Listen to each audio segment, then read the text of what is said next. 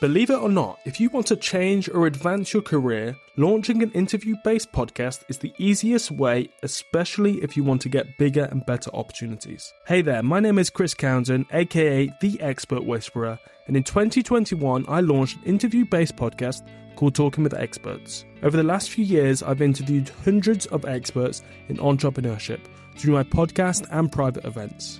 They've shared their best strategies with me that have helped me build my professional network, get hired by amazing people, work with leading brands, and start my own consulting business. Recently, I had an epiphany that talking with experts is the strategy, and it's my moral obligation to share all the aha moments with you over the years that have helped me. This new podcast is a simplified version of the main show, covering all the best bits in bite-sized episodes to help you get out of procrastination. I've used my favourite AI tools like Capsho and Resound to help me sort through thousands of hours of content and edit the podcast for me. It's not perfect because it doesn't need to be, but it's all you need to get started.